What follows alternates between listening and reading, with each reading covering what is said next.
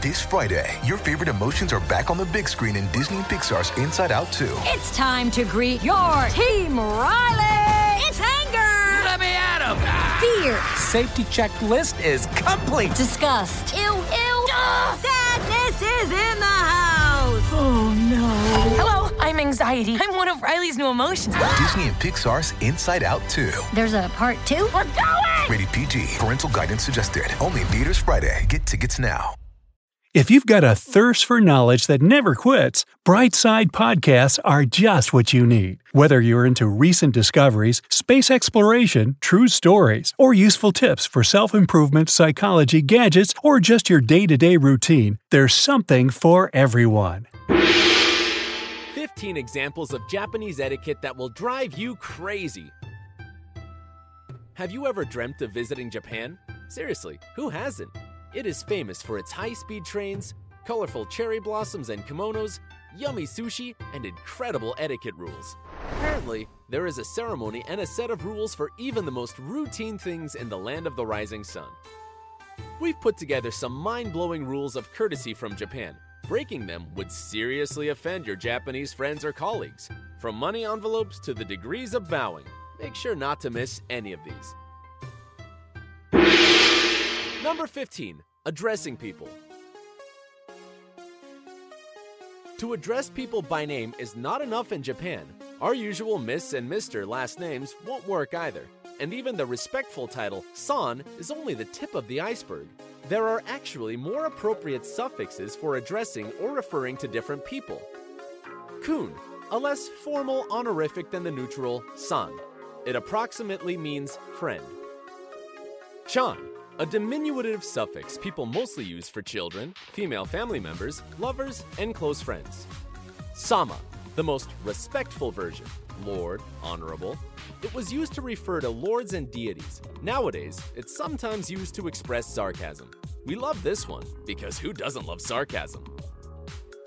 Senpai is for addressing elder colleagues or schoolmates. Kohai is the opposite of senpai. Sensei, this one you probably know. It is used for addressing teachers, doctors, scientists, politicians, and other authority figures. Shi, for formal writing. Imagine mixing them up and referring to your Japanese boss with chan. Drama. Number 14. Exchanging business cards. When was the last time you gave someone a meishi? Oh, you have never ever. Okay, meishi is nothing bad or offensive. It is what a business card is called in Japanese. You just hand it out and say, "It was a pleasure meeting you," right? Not in Japan. Exchanging business cards is a whole ritual. Here's what you need to do. Make sure your card's front side is facing your counterpart. Offer it with both hands. If your rank is lower than your partner's, hold the card lower than they do. If you were given a business card, put it on a card holder and take a few seconds to look at it. Don't forget to bow. If you haven't got a card holder, it's a disaster. It's a far cry from what we have. Just putting business cards in our pocket. Another day is here, and you're ready for it. What to wear? Check. Breakfast, lunch, and dinner? Check. Planning for what's next and how to save for it? That's where Bank of America can help. For your financial to-dos, Bank of America has experts ready to help get you closer to your goals. Get started at one of our local financial centers or 24/7 in our mobile banking app. Find a location near you at bankofamerica.com/talktous. What would you like the power to do? Mobile banking requires downloading the app and is only available for select devices. Message and data rates may apply. Bank of America N.A., member FDIC. Number 13. Giving praise. Imagine you are working at or with a Japanese company. One of your colleagues has done something outstanding. His or her ideas just helped the company make millions. Or maybe he or she worked day and night to finish that important project and meet the deadline. Would you say they did great in front of everyone else? Click like if so. Well, you could do that, but the person you describe as a bright mind and a very loyal professional would feel embarrassed. The Japanese believe that you can easily break a single arrow, but not 10 in a bundle. In other words, group solidarity is much more important than individual success to them. So if you want to give praise to someone, say their team did a great job. Number 12. Punctuality. Timekeeping means so much to the Japanese, they are surrounded by clocks.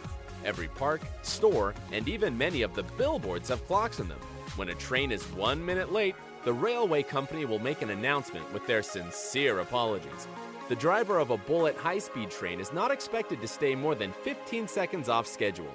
So don't be surprised if you have a meeting, a real or an online one, scheduled with your Japanese colleagues, and they start messaging you asking if everything is all right with you when you are 1 minute late. Imagine what a torture it must be for a Japanese person in, let's say, Italy, where life is more relaxed, and a few minutes could mean a couple of hours. Number 11, in an elevator. It turns out that even here there are informal but clear rules. If you are the first to enter an empty elevator, you become the elevator captain, and you should stand close to the control panel. You'll need to hold the door open until everyone has entered the elevator. Repeat, so for each floor at which the elevator stops. You must also be the last to leave, and you need to do everything very quickly. If you are a tourist in Japan, try not to be the first to enter an elevator, unless you really want to be the captain. The position is not paid though, and you don't even get a cool captain's hat. Number 10, subways. On the subway, there are some restrictive rules that the Japanese are expected to follow. Talking is not allowed, on the phone as well, and it's impolite to stare at others. It's not customary to give up your seat for old people, even if they can barely stand. There are special seats marked with a sign for them, as well as for disabled people and pregnant women. You can't take those seats if you don't belong to those categories. Number 9, touching. In Japan, it's rude to look people in the eyes, let alone touch them. This country is not very large, so every Japanese person respects the personal space of others. If you visit Japan, don't touch people. Kissing in public will also give you quite a few angry looks. Before 1945, it even was considered a violation of public order. Number 8, keeping it clean. The Japanese are obsessed with punctuality and cleanliness. Taxi drivers wear white gloves. Face masks protect people from germs. There are mouthwash fountains in public places to keep your breath fresh. There are moist towels at every restaurant to keep your hands clean without touching any taps. If you visit a Japanese home, prepare to take your shoes off before you enter. You will get slippers instead. Don't be surprised to get an extra pair of slippers to put on before you go to the bathroom. You will take them off again as you come back to your seat. And if you see a tatami, which is kind of like a mat, remember there are no slippers for it at all. You can only step on it with your socks or with bare feet. Number 7, eating outside. There are lots of fun foods you will definitely want to try in Japan. From bento boxes, which can come in a super fancy design, to ramen and whatnot at the yatai stalls. One thing to remember here is that you can't bring your own food or drinks to the stall, which makes sense, and you can't occupy your table for too long as there are other people waiting. The same rule works in parks and public spaces. Yes, it is considered bad manners to sit in one place slowly enjoying your meal or life in general. There is a good chance others want your spot on a busy day. More than that, there are some public open spaces where eating and drinking is forbidden altogether. Eating while walking is also not a thing. Because ikai ichi dosa, which means one thing at a time. If you still want to try to eat while walking, be prepared to carry your trash around before you find a trash can. This is a rather difficult task in Japan. A lot of tourists fail at it and just litter all over the place, which is a no-no for the Japanese. Understandable, right? Number 6, alcoholic drinks. When the Japanese drink, the social hierarchy totally breaks down, and they drink really heavily. A local professor can drink with his students, and they will then drag him home. An exemplary clerk who bows to his business partner during the day can get drunk at a karaoke bar and vomit on his suit. And this is normal. Interestingly enough, when they all sober up, they will behave just as if nothing happened. In Japan, what happens in a boozy session stays in a boozy session. Number 5, money. This episode is brought to you by Shopify. Whether you're selling a little or a lot, Shopify helps you do your thing, however you cha-ching. From the launch your online shop stage, all the way to the we just hit 1 million orders stage. No matter what stage you're in, Shopify's there to help you grow. Sign up for a $1 per month trial period at shopify.com/special offer, all lowercase. That's shopify.com/special offer. The Japanese have a strange attitude toward money. For some reason, they are embarrassed to show it in public. Therefore, money envelopes decorated in a traditional manner are very popular here. And if you haven't got such an envelope, you'll have to wrap the money in a piece of paper before giving it to anyone. Of course, you don't need to do so at supermarkets, but you still have to consider this rule. You can't hand your money to the cashier, only put it in the cash tray. And it's all for the sake of the protection of personal space.